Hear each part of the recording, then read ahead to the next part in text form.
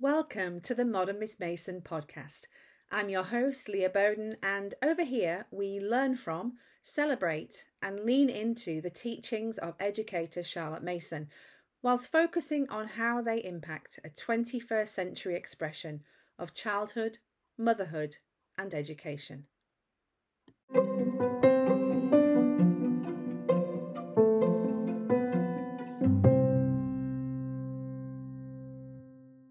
Hello and welcome back to the Modern Miss Mason podcast.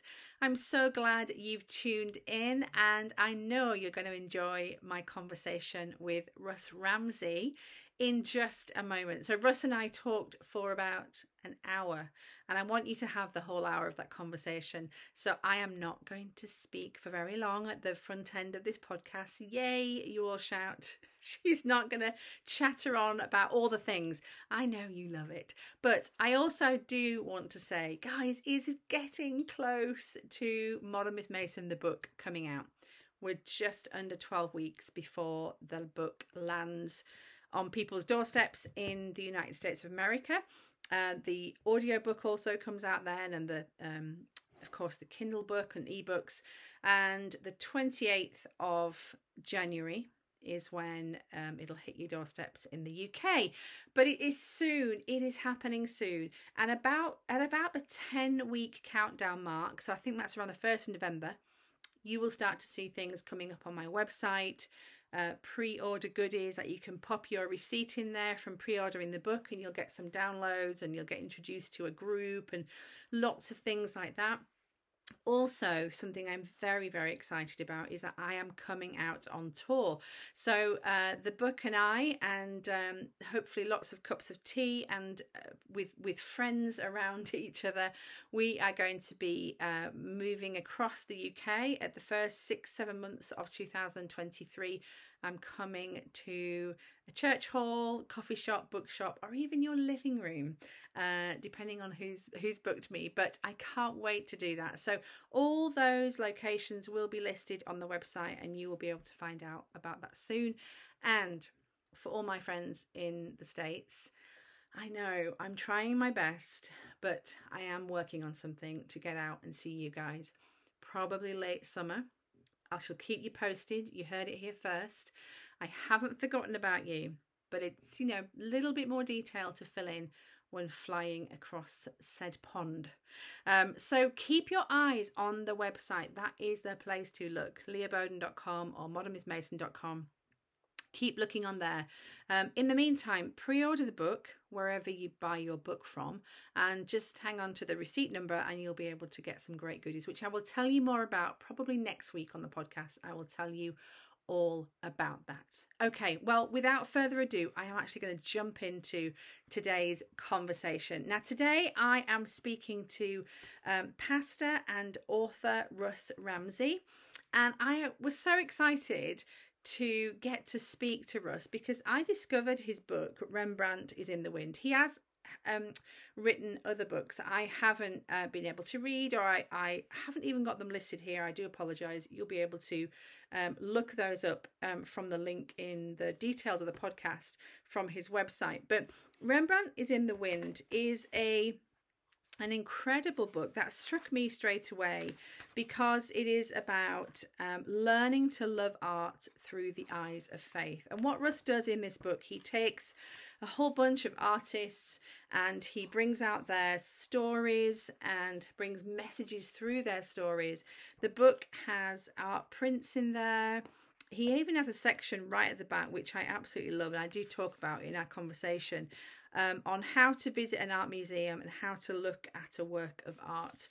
It's so practical, so inspiring. I want you all to grab it and read it. Now, here's your warning, is don't start reading this with your 7-year-old, because he does not hide the truth about these artists. He does tell their real stories. So I just to recommend you pre-read the book. It is brilliant. I've loved it. I'm on my second reading through, and I've taken a section of it on the part on Rembrandt, and I'm reading that with my 14-year-old and my 11-year-old. So it's brilliant. So you're going to love this conversation. You might even want to take notes, guys. Get your cup of tea, get that blanket, curl up, because it is autumnal and rainy here today, and it feels like that's something we should do when we're listening to a podcast.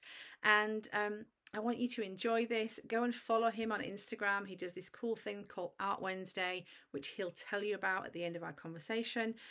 Go look on his website, have a look what else he has written, and just go and soak up all his knowledge and his passion for art. Because if you are a Charlotte Mason mama and you are spending time looking at art with your children, you could use this as mother culture, as your kind of, staying intellectually alive, as you know I talk about a lot. Keep learning yourself, and this is a perfect book to do this with, and also a perfect book to use with your older children and teens. Okay, that's enough. I said I wasn't going to talk very much. So without further ado, here is my conversation with pastor and author Russ Ramsey.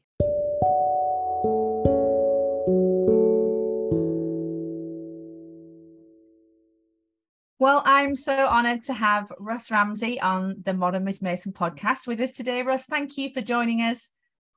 My pleasure. I am so excited to be able to talk with you. This is fun.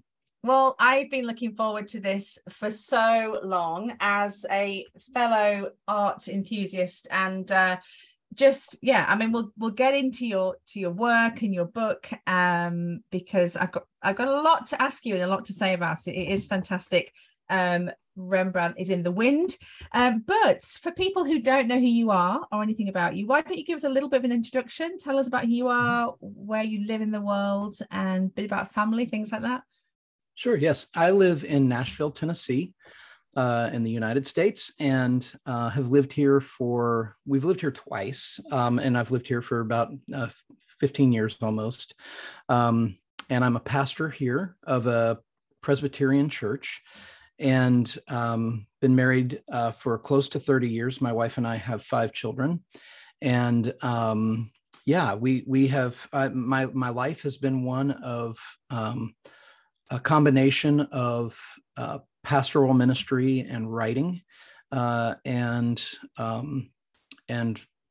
kind of my hobbies are writing and hiking and learning about art. And so there's a convergence of a lot of things that have come together with this book in particular, of things that are all just kind of passions of mine. But yeah, that's where we're from. Nashville is a wonderful, wonderful place to be. So it was so good that you had to go back. Where did you live in between? Well, we moved here right after we got married, and then I sensed the Lord's call to become a pastor, so we moved to St. Louis, where I went to seminary, and then after St. Louis, we moved to Kansas City, which is in the Midwest, and I pastored there for about 7.5 years, and then we moved back to Nashville after that. And so we had a little bit of time. I'm from kind of farmland in America. That's where I grew up, what we call the Midwest. And so being in Kansas and St. Louis were both places that were pretty familiar to me. But Nashville, I'm also a musician and a songwriter, and something I used to do a lot more of, and which is part of what brought us to Nashville the first time. And so there's something that I love about this city, because there's a great artistic community here. It's a culture exporting town. A lot of music and a lot of literature is created here, and goes out into the world. And it's fun to be in the mix there. It's fun to pastor people who that's part of their calling. And so we're really glad to be back, even though I'm from the Midwest. It's where I grew up. Nashville is such a good fit for us. Yeah, I've so between 2017 and 2019, I visited Franklin and Nashville once a year to speak at a conference. So you're kidding. Well, Franklin is technically where I live. Okay, well, I love Franklin. So the conference was at the Factory, And Yes. so 3 years in a row, and then the pandemic hit and things just changed a little bit. So, but I absolutely love Franklin and I love Nashville. And I came back the second time I came back, I said to my husband, if we were ever to live in America, I want to live in Nashville. So I do love it. And I hear though, since 2020, everyone's moving to Nashville. It seems to be the place. Oh yeah. It's growing quickly. It sure is. It's I think it's almost doubled in population since we moved here. Wow. All those years ago. But it's And it's then a good place. the only other I've traveled a lot. Sorry to all the listeners. Just let's get past this bit. I've traveled a lot in the States, which my listeners do know about. But the one place where I lived for a year was St. Louis, Missouri. So there you go. Oh, yeah. Yeah. So familiar with all those little bits. So that's great. 5 children, fantastic and amazing. Like, did you say 30 years married? Is that what you said? 30. Yeah, almost 30. Fantastic.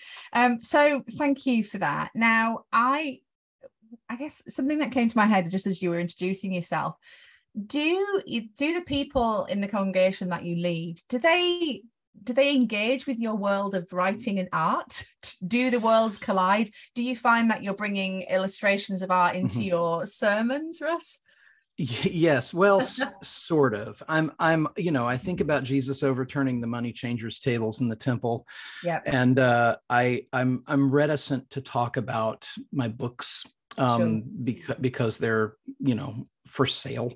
Sure. But I do talk about art a lot. And we just moved into a facility that we were able to design. It's in an office park, and we decorated it and had it built out ourselves. And one of the things that I did in that process was we bought about 20 good quality reproductions of famous works of art and hung them on the walls of the sanctuary and in the lobby, complete with the little plaques next to them that like you would see at a museum. And I wrote the content on the plaques to kind of describe the paintings and their provenance and all that. And so we really, one of the things I wanted to do was I wanted to decorate the church like an art museum.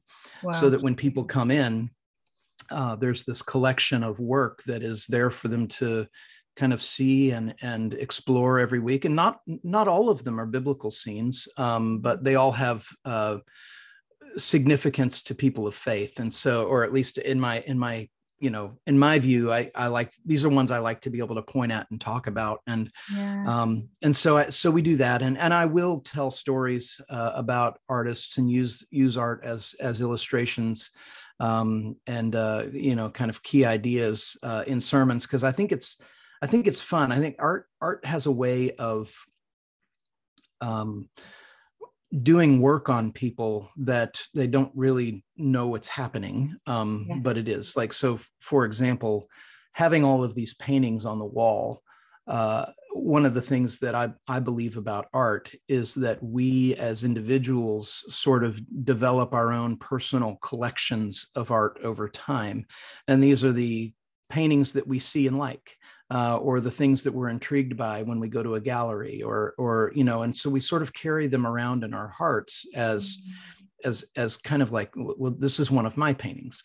And so in our sanctuary and in our lobby where we have all of these different reproductions, I know that for children and for adults alike, that they are familiarizing themselves with Rembrandt and Caravaggio and Van Gogh and Monet and Mary Cassatt and Henry Tanner, because they're seeing them every week and learning about them. And for me, pastorally, I feel like, I'm up to something when it comes to hanging art in the sanctuary. I have my agenda is that I'm wanting to put beauty in front of people as often as I can. And this is one of the ways that I've gone about that pastorally. So I talk about it, yes, and people know that I've written books, and I think that they appreciate that I don't talk about the books a ton or have a book table out in the lobby or anything like that.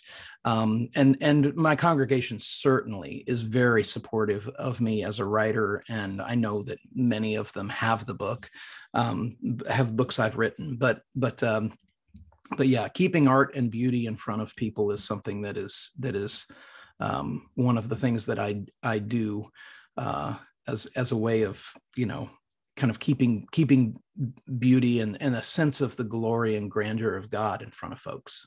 Amazing. Wow. I'm sure if we have any listeners who are in Nashville, they'll be like, where is this place? I want to go. I love that. My husband and I we were pastoring for many years, and we ran a small group in our home. And I remember one night my husband speaking to the group, and he used a 15th century painting. I think one of the names it's known by is the Hospitality of Abraham, and where you've got these three angels gathered around. It was in a time when kind of religious art was banned in Russia, and the artist painted this image to kind of sneak it in, but it's really powerful, and it's an invitation into the Trinity. It's a really amazing picture.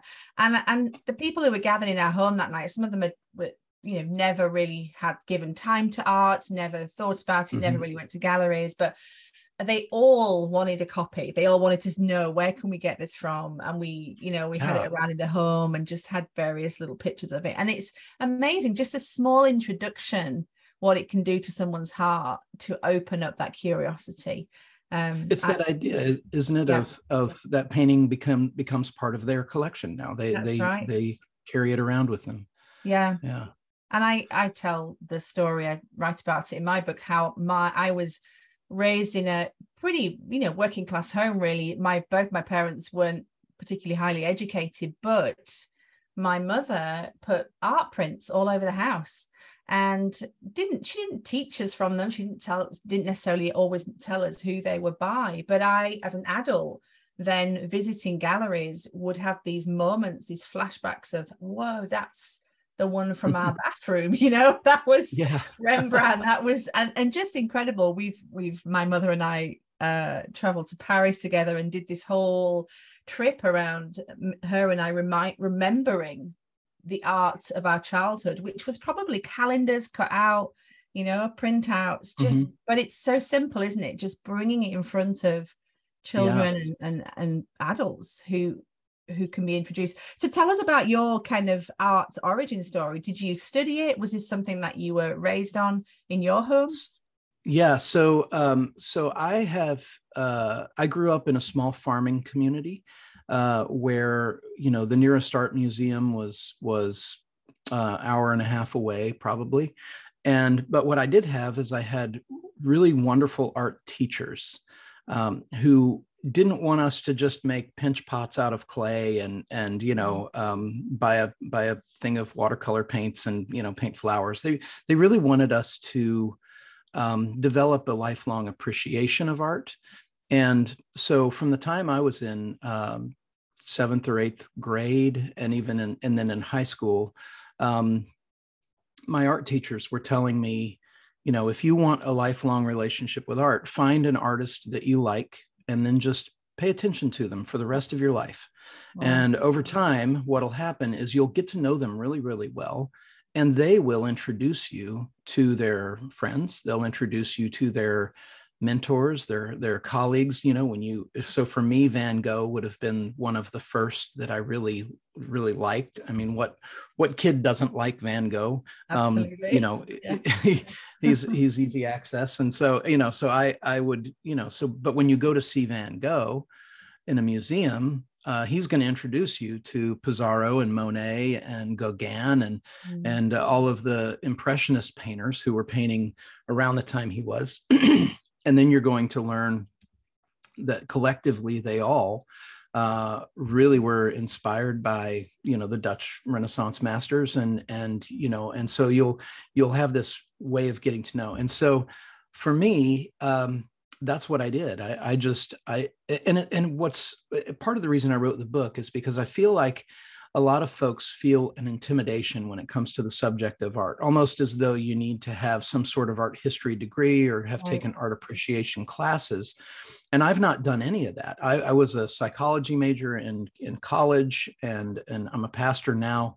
I don't have any formal art training or education from an institution. But what I do have is I'm close to 50 years old now, and I've been paying attention to these artists and reading about them and looking at their work and getting to know them. And it's one of the joys of that process is that as a 50-year-old, I get really excited about what I'm going to understand when I'm 70, give me another 20 years to sit with some of these artists.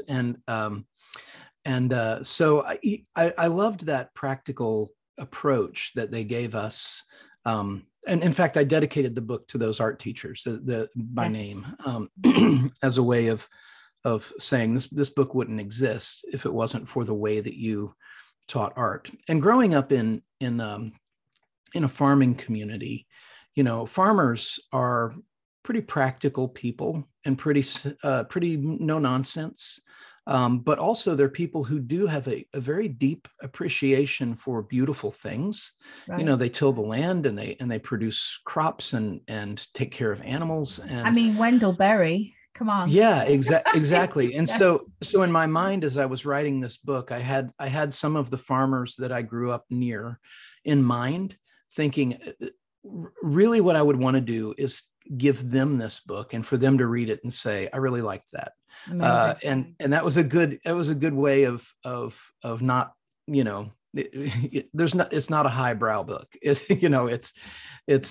stories, it's storytelling. And that's really what art is, right? It's storytelling. And so I do go into some technique and technical stuff, but only to serve a story, if I'm doing that in the book. And it's when you say I know what you mean by it's not highbrow, and I've tried reading so many, like I was saying to you earlier, I was tried reading various biographical kind of accounts of artists from some really old stuff.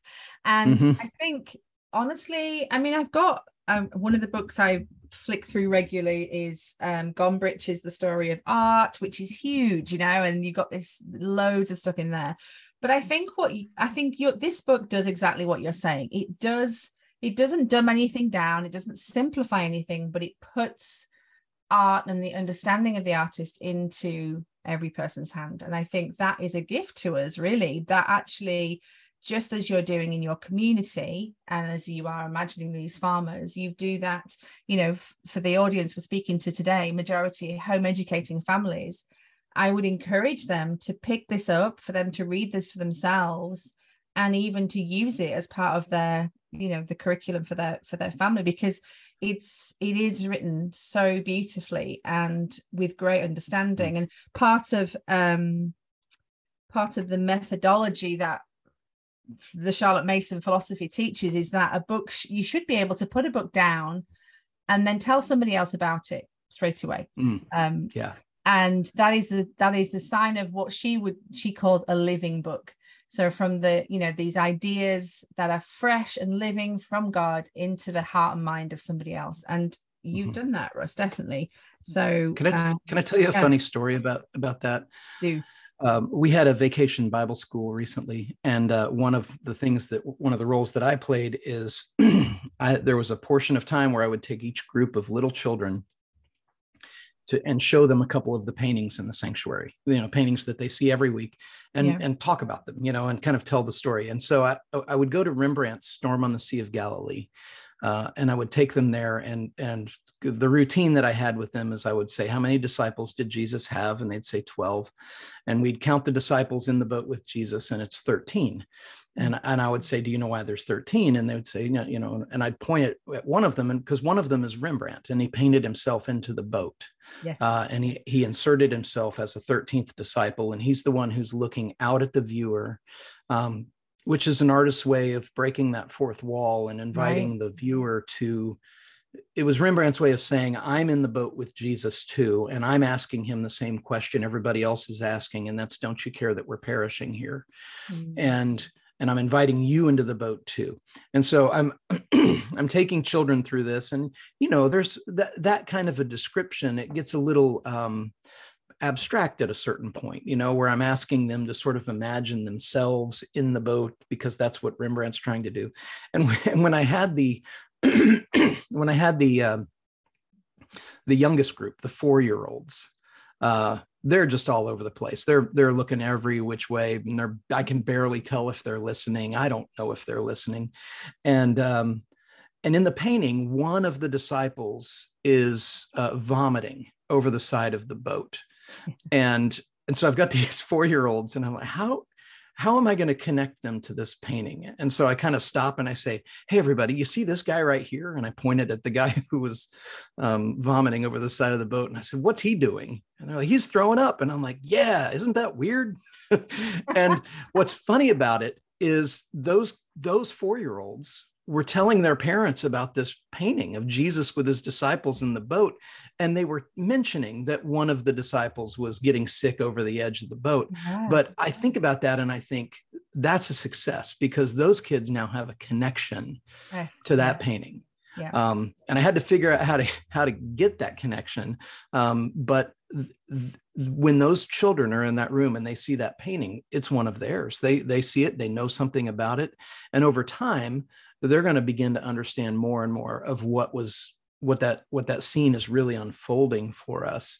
But it's funny how that works with how that worked with children on that day. I love that. And I love that you know, just the language of connection and ownership, and it belongs to me. I think that is so important it's not just this passive thing where we go into an art gallery and you and we'll come in a minute. I'd love you to talk about how to do that, how to go to an art gallery and how to know what to look at. But it's, you know, viewing art as this passive thing with our, you know, stood back. It doesn't have to be that way, that we can actually look for the one, like your art teacher said. Who are you drawn to? What do you like about it? It's okay to not like something. Why don't you like it? And just asking those questions, and even the details of what children pick up on. I mean, I have been just blown away by looking at art with my children or other children, and the younger ones pick up the tiniest details that I've never seen. I'm trying to remember the piece that I was looking at, but I remember looking at this one piece of art with a group of children, and we were looking at the figure in the middle and all the kind of background and the landscape. And just out of nowhere, one of the little girls, 4 or 5 years old, she noticed in the bottom left-hand corner a dandelion clock, actually. So it wasn't even like yellow, it was faded. And nobody else had noticed it. And after they'd all left, I looked up the significance of this dandelion, and it was all to do with the gospel and the cross and all this. And I was like, wow, this is incredible. Like a child, we didn't get into that in that moment with her, but actually on reflection, she saw the thing that was most important. And I love that. I love how children can do that. You know, it speaks to how the Lord made us, you know, that he made us to be people who resonate with things that are meaningful, and we interpret. And I remember as a child, one of the paintings in our sanctuary is Caravaggio's The Incredulity of St. Thomas.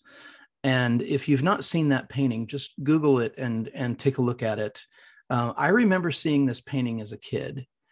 And the feeling that I had, there are 4 men in the painting, and in the forefront is Jesus and Thomas. It's the resurrected Jesus, and he is guiding Thomas's finger into the wound in his side. Wow. And so Thomas's finger is in the wound in Jesus' side. And I remember as a kid seeing that painting and feeling like I was getting away with something, like maybe I'm not supposed to be seeing a painting that has this kind of that is this grotesque, right? And yet at the same time I was drawn to it. And and the story that painting is telling is it's telling us about the risen Christ. It's telling us about Jesus' response to our doubts, and it's a painting that's filled with hope.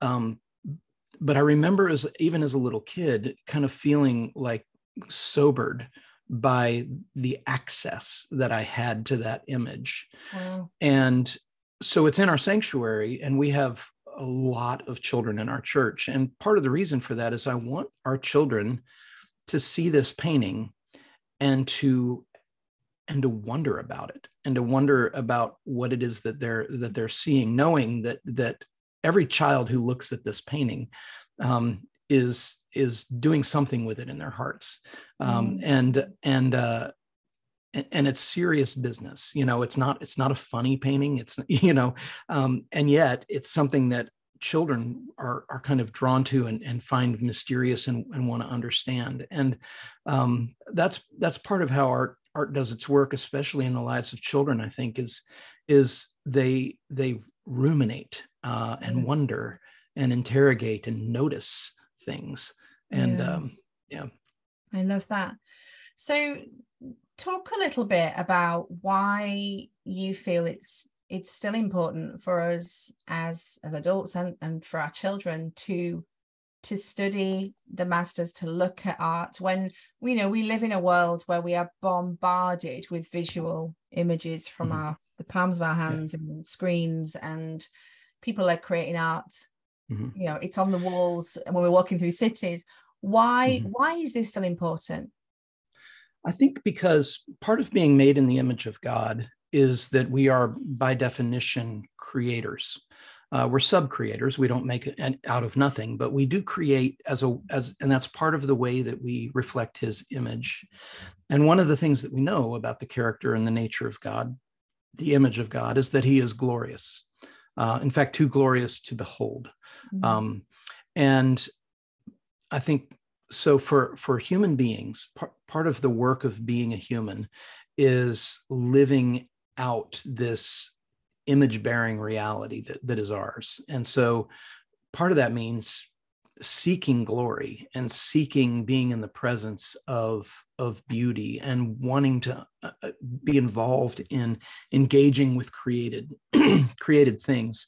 And when you're engaging with Caravaggio or Rembrandt or some of these others, sometimes you're engaging with art that has been around for 500 years, and it's not just that it's been around for 500 years, but the collective opinion of humanity down through time about this particular work of art is that this is a masterpiece. And I know that art is subjective. I know that it's, I believe it's a very valid form of art criticism to walk up to a painting or a sculpture and say, I like this one. That's enough. It's enough to say, I like it, without having to analyze every little thing about it. That being said, Michelangelo's David, for example, is a near perfect sculpture out of marble, which is a very difficult medium to use in sculpture because you can only take away from it. You can't add back. If you make a mistake, it's too late. You can't fix it. Right. And that sculpture is a almost perfect. He's naked, and so there's nothing to hide in his presentation of the human form. Like there's no robe around him to cover musculature or those sorts of things. And to behold art like this is to draw near to glory, but glory that's being produced by the hands of people like us. And there's something about that reminds us of the sanctity and the complexity of being human beings. As image bearers of God, something that differentiates us from all the rest of creation. We're the only ones, we're the only created things that use vacation time to go see pretty things. We're the only ones who will travel to the other side of the world, which I just did this past May and June. I was in London for a little while and went. Part of the reason I went with one of my daughters was to go to the National Gallery. And because I wanted to stand in front of some of these works of art that I've been looking at in print for years and years and years. And we're the only creatures that do this. And it's because it's part of how we were made. And so if we go through life and we're not really engaging with beauty and glory, and we're not really engaging with transcendence, I think we're losing something. It's like missing a part of a healthy diet. And so putting ourselves in the presence of something that is majestic or beautiful, or something that collectively the world, humanity, has said this is one of the greats, is good for our heart, and it's good for our spiritual development and in understanding the nature of God Himself, I think. Yeah. Wow. It's so much to think about there. That's just absolutely. And I guess in some respects it's almost been seen as, well, highbrow, or going to galleries. Even though they're free here, I mean, they're free in the UK. It's almost kind of still this, dare I walk in? It's this unreachable thing. And I think, I mean, my father, who was in school, I guess, in England in the late 1950s, early 1960s, he remembers school days, working class in Yorkshire, walking into the kind of school assembly, and all along the walls there were copies of works of art of masters, just for the children to look at. And these kind of things were kind of put in the eye of just everyday children. And those things are not particularly part of our modern day education system here anyway. But I love that idea of just being able to reach every heart that is willing to, every eye that's willing to look, and a heart that's willing to respond, and teaching people to, and children especially, to pay attention. And that you get to look as well. Everyone gets to look. And I love that you've put these prints in your sanctuary so that anyone can access them. It's not, you don't have to walk through the doors of an art gallery. You can have them wherever. It is powerful. I mean, you know, we've got masterpieces in popular culture. You can get Mona Lisa on a t-shirt, on a mug. Right. And many others, but the idea of learning to look is a powerful one, isn't it? And I was looking again in there's one of your chapters on Lilias Trotter, which I was so glad you wrote about her. I'm a big fan of hers. You talk about, I'll read this. You say, about learning to see. Part of the artist's job is to see and then take what they see, to say something true about the world. Part of learning, this is lower down on the page, part of learning to see involves the humility to have things shown to us. I love that. Talk a bit more about that to us. Well, I think, you know, when we engage with art, a painter who is a good painter, when you look at a painting that they've made, they're not showing you a picture. They're telling you a story. Right. And part of what they're doing is they're using the way we are physiologically made to do that. So, for example, if you walked up to Rembrandt's The Return of the Prodigal Son, 100 out of 100 people are going to have their eye go to the same place first. And that is, we're going to see the father and the prodigal in their embrace. Yeah. And it's because it's the lightest, it's the brightest part of the painting. Yeah, it's the centerpiece of it. And you're going to, you know, and as human beings, what do we do when we make eye contact? And so we look, you know, we can't help it. We make eye contact with people and we look at what they're looking at, you know. So if I see somebody, make eye contact with somebody and they're looking at something else, I look to see what they're looking at. And when you look at a painting, that's one of the things that we do, is we look at the composition in a certain sequence. And it's not always exactly the same, but it follows a very similar path. And so a painter will show you one thing, which will lead your eye to a second thing, which will lead your eye maybe to a third thing and a fourth. And before you know it, a story has just been told to you, a narrative, and it's been done in a single frame. And so it's one of the reasons I don't love still life paintings that much, is because it's hard for me to feel like I'm looking at anything more than just a bowl of fruit. But for a lot of paintings, when you look at them, part of the exercise of learning to see is kind of just taking a moment to say, what am I seeing first? And where is that directing my eye next? And what is the drama of the painting as it unfolds? And what's the title of the painting? Because that'll give me a lot of clues about the way that the story is being unfolded for me. And I think that's again, that's another part of being a human, is that we learn by way of story most. Most of scripture is narrative.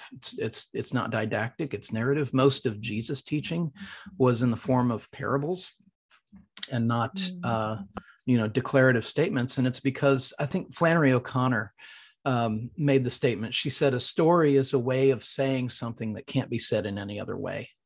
And I love that, because I think that's what good art does, is it tells us a story as we engage with it, and it raises questions, and it provides some answers, and it gives the author or the painter or the sculptor an opportunity to even make some comments along the way about what they want us to get from that.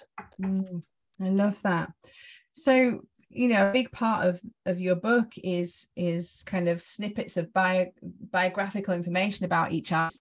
How important was that process to you, or is it to you, about knowing, loving the art, but also getting to know the artist? Because some of the stuff, I guess your chapter on Caravaggio was quite eye-opening. I didn't realize what an interesting character he was.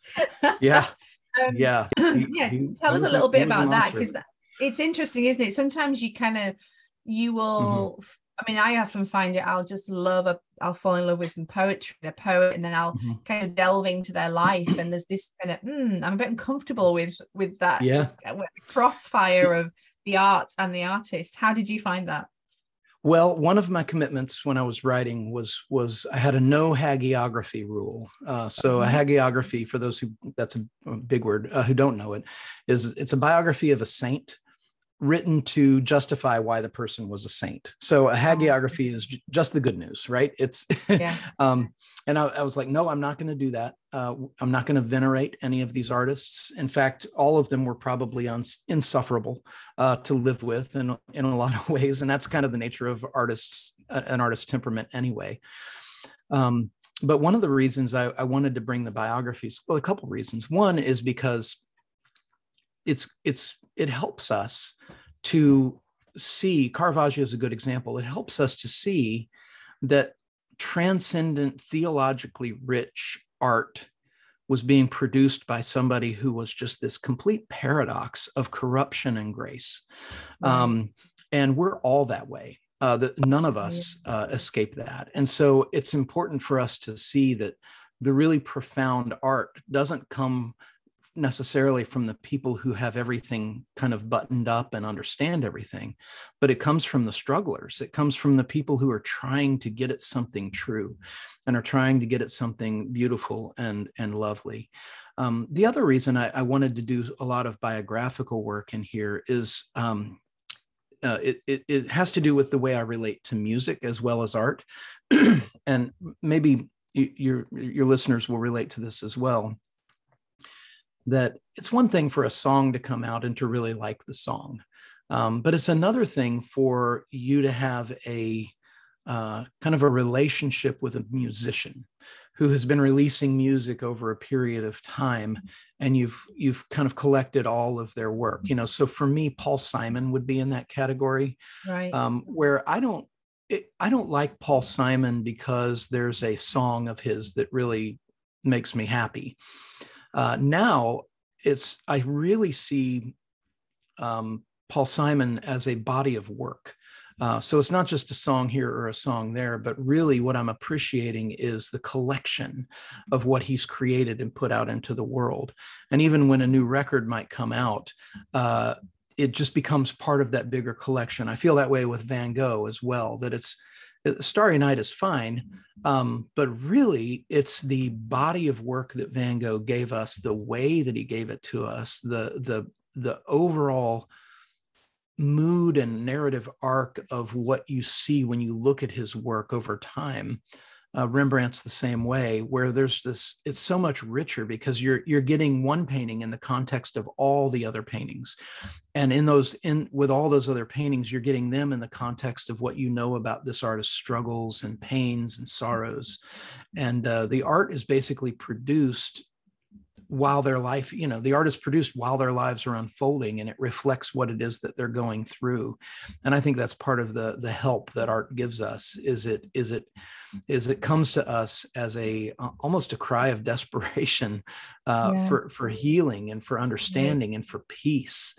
So to not know the story behind the artist's lives, I think we miss a great opportunity to engage more deeply with them. So Van Gogh, for example, knowing that Van Gogh only sold one painting while he was alive, just one, really kind of frames the experience of seeing a wall of Van Gogh paintings at a gallery.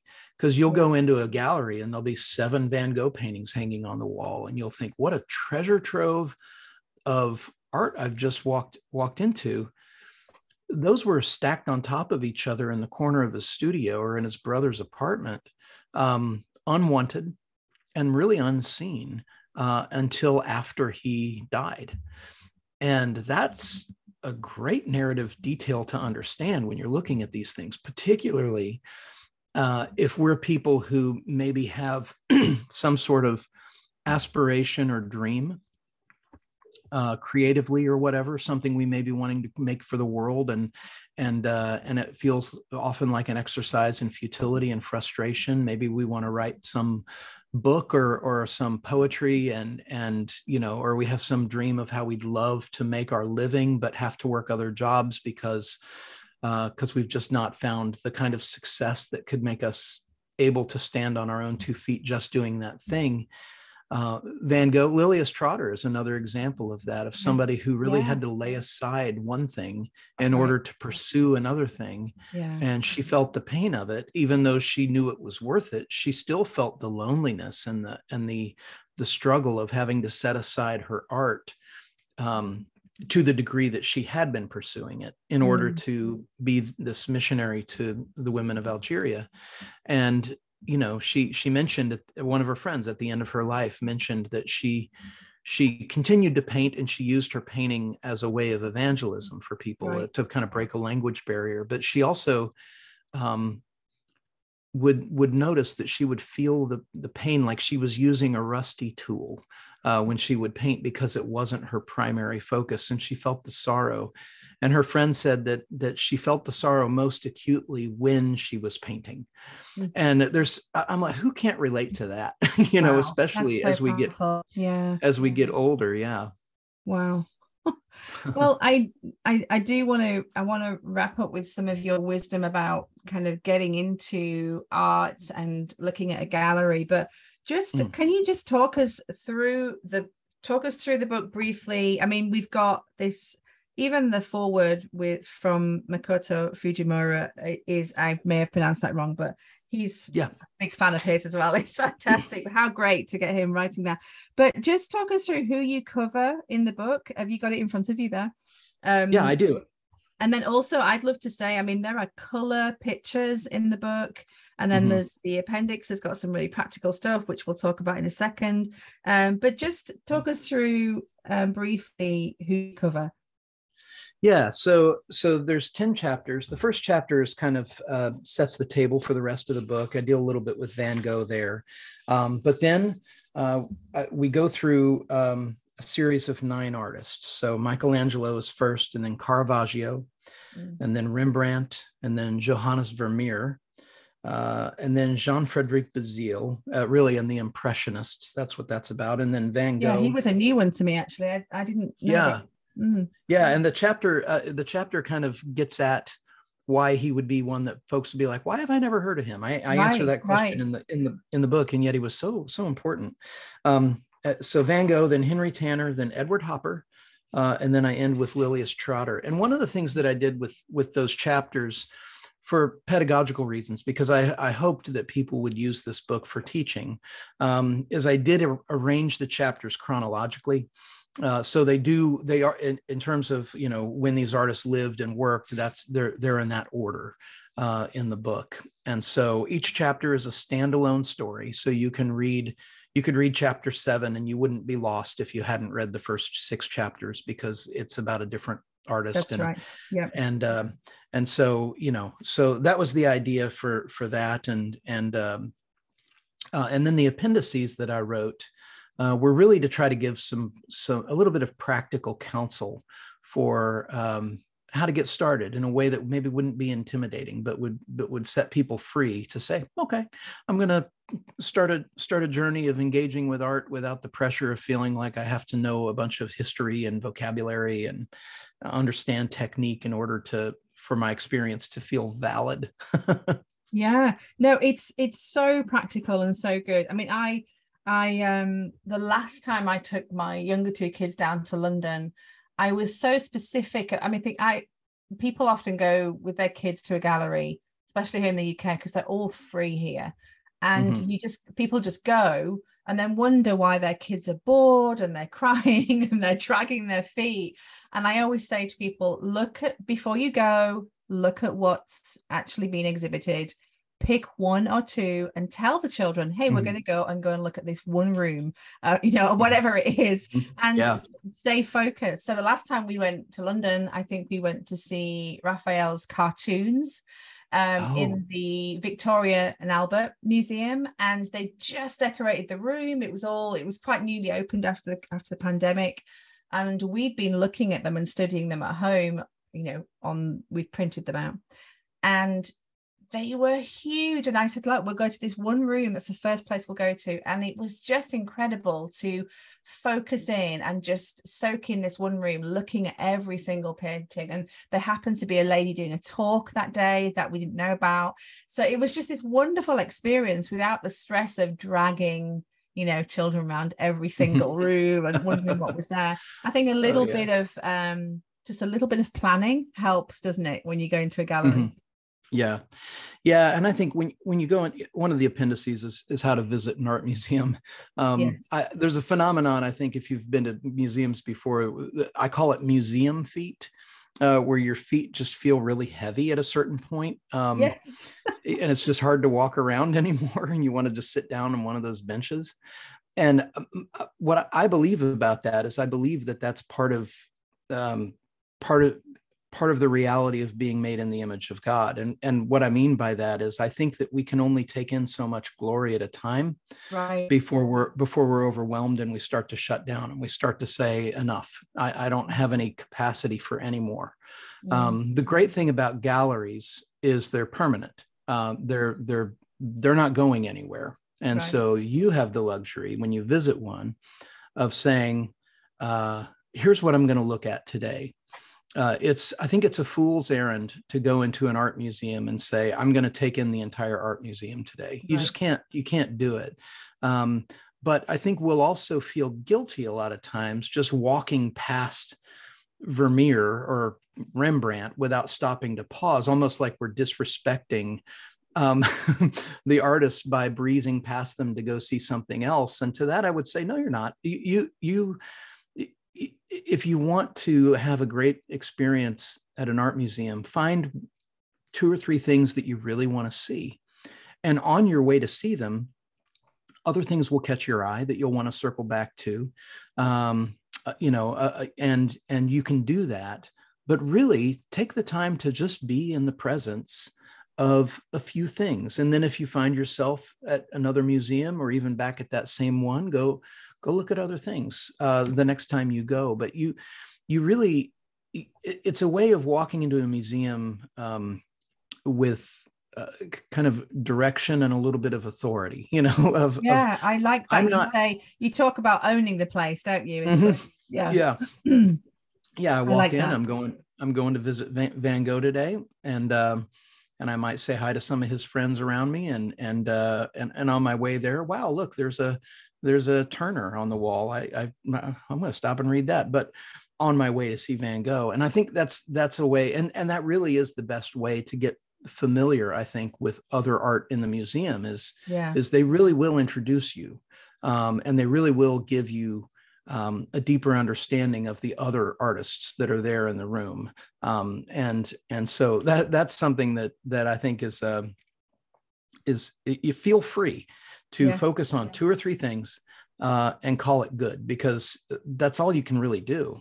It's true. So good. And also you say in the book how you, for a while, you kind of, you would just go and look wherever you were, you would look for a Van Gogh. I'm pronouncing it the way we pronounce it.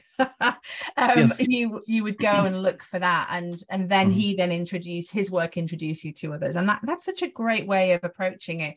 Very simple, very start small and build up from there. Yeah. And we have the internet now. Yes. And there will usually be somebody will have written a post on top 10 things to see at this museum. Right. And so if you do a little internet research ahead of time, you might find some things like that that'll be really helpful to just give you a sense of, okay, here's what to expect when I walk into this museum, some things that I could go and see. Something else that I wanted to mention is something that I think is a great life hack, if you will, for putting yourself in the presence of art, particularly if you want to frame art in your home. And that is used bookstores. Go to the coffee table section or the art section of a used bookstore, and you'll find very reasonably priced large format books of the complete works of Turner or Caravaggio or whoever, Picasso. And if you have the stomach for it, buy one of the coffee table books with the intention of cutting it up, cutting out the high quality reproductions that are in there, because you can get 8 by 10, 9 by. I mean, you can get some nice paintings that you can put in decent frames with nice matting and hang them up in your home. I have a lot of that in my house, just of images that I've harvested from books that I spent $4 to buy. Right. Yeah, I love that. Yeah, the Turner that you saw when we first came on camera, that is part of a collection that I think was distributed in the 1960s here in the UK, that you could sign up for a subscription. And so in the actual book, it's like a folder. They have the prints that you can take out. And I picked that up for a couple of £. This summer. I went on Turner, I went on Rembrandt. So I am definitely planning on framing some of those, because great. That's great advice. Okay, last up then, if people are saying this is great, I feel inspired, I want to engage with art, I want my children to engage with art. How do you look at a piece of art? Like, how does that work? Should I study it? Should I know more about it? How does someone do that from the beginning? Yeah, I think, I take a very simple approach to this. And the simple approach is gravitate toward what you like and be willing to be okay with having preferences. There may be certain artists that have stood the test of time as in the 25 most revered painters or sculptors in the world, and you may just say that doesn't really do anything for me. That's okay. That's okay. I feel personally, just to show my hand, I feel that way about Da Vinci. I would consider myself nonplussed when it comes to Da Vinci. Now, I think part of the fault there lies with me and not him. and so one day he'll win me over. But I gravitate toward what I like. And then just look, kind of like what we talked about earlier of what's the narrative thread that is unfolding when you look at a painting. Pay attention to what you see first, and just spend some time kind of taking in the composition and noting all of the details that you can see, the number of people, are there animals, are there, what's going on in the scene. And I can't stress this one enough, after you've looked, not before, but after you've looked, read the plaque on the wall, read the details next to it, because those will give you, they won't just give you information about the painting in particular, but they'll give you information about art itself. You'll learn things about the time in which something was made. You'll learn things about how art is produced and crafted anyway that you don't already know. And so that's something. Read that, and then, you know, give yourself the freedom to take a photo of the painting. That's a fine thing to do, to revisit later, or details. And as you read the plaques, the gift shop often has postcards. I'm a collector of the postcards from the gift shop. I have so many of them. The gift shop will have all that stuff. So, you know, and then the other thing I'll recommend in terms of how to look at a work of art is read the room. Like, if you walk into a gallery, is there something that a group of people seem to be drawn to, or is there something that somebody else in the room is really kind of focused on and studying, and just kind of lurk behind them and try to understand what has them so fascinated right now by this particular painting. Because again, what we're doing is we're building a vocabulary over time, we're building a knowledge base over time, and we're accumulating an understanding of art, so that when we see something, you know, we're seeing it in a greater context that's building for us the more we do. And the last, you know, the other thing I would say is give yourself the freedom to dislike stuff. And know that that's okay, that, you know, art is subjective in a lot of ways. And I think even having a visceral experience of dislike to something is a great form of art engagement, because it gives you the opportunity to say, why don't I like this one? What is it about this? Because if it has somehow passed the test to be hanging on the wall of the National Gallery in London, and you don't like it, then there's a great opportunity for you to say, why don't I like this thing that obviously is esteemed as worthy of being in the National Gallery in London? So, you know, have the moment, have the experience of engaging with the art in the moment, but also know that when you're doing that, you're building a depth of knowledge and understanding that will follow you when you leave the museum and be with you when you return to the next time. And so, you know, be kind to yourself. That's so good. Russ, this has been so inspiring and so practically helpful as well. I know many people will have found this conversation incredibly helpful for their own art journey. Guys, buy the book, Rembrandt is in the Wind, Learning to Love Art Through the Eyes of Faith by Russ Ramsey. Where can people connect with you? Where's the best place to come and find you? Oh, and tell everybody about Art Wednesday. Okay. Yes. So you can follow me on social media, Facebook, Instagram, and Twitter. I'm on all three of those. And really, one of the things that I do every Wednesday is something that I call Art Wednesday, where over the course of the day, I'll post a series of about, 7 to 10 works of art that are connected in some way. They're maybe all by the same artist, or they have some sort of exercise to do as you're looking at them, or some sort of theme, like during Christmas I'll post nativity scenes, but I do that over the course of the day. And then at Fathom Magazine, at 5 o'clock in the afternoon, it's 5 o'clock for me, that collection of Art Wednesday posts, those paintings and descriptions are posted in a column form, so you can read that. So if you go to Fathom Magazine now, you can find all of my Art Wednesdays that I've posted since June. They're in column form. And I do that as a way of trying to just introduce beauty into the social media stream. There's a lot in the social media world that's not pretty. And so I wanted to create something that would just help people get familiar with art. It's very simple. If you're an educator, it's always good for kids because It's a great way to just introduce a lot of very minimal biographical introductions to artists or certain themes. And so it's there, it's free. It's just something I do as part of the way that I keep myself learning So a lot of these Art Wednesday series have been created because I don't know anything about this painter or this sculptor or this idea, and so it's a way that I learn. And so that's the best way to find me.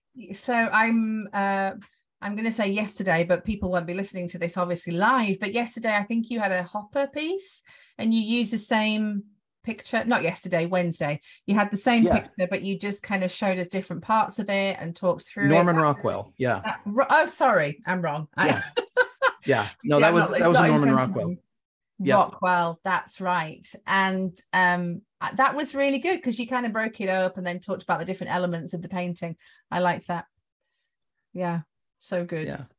Love it. Great. Well, Russ, thank you. This has been so helpful. I'm sure our listeners will rush to buy the book and come and find you over on Instagram. Thank you for joining us. My pleasure. This has been a great conversation.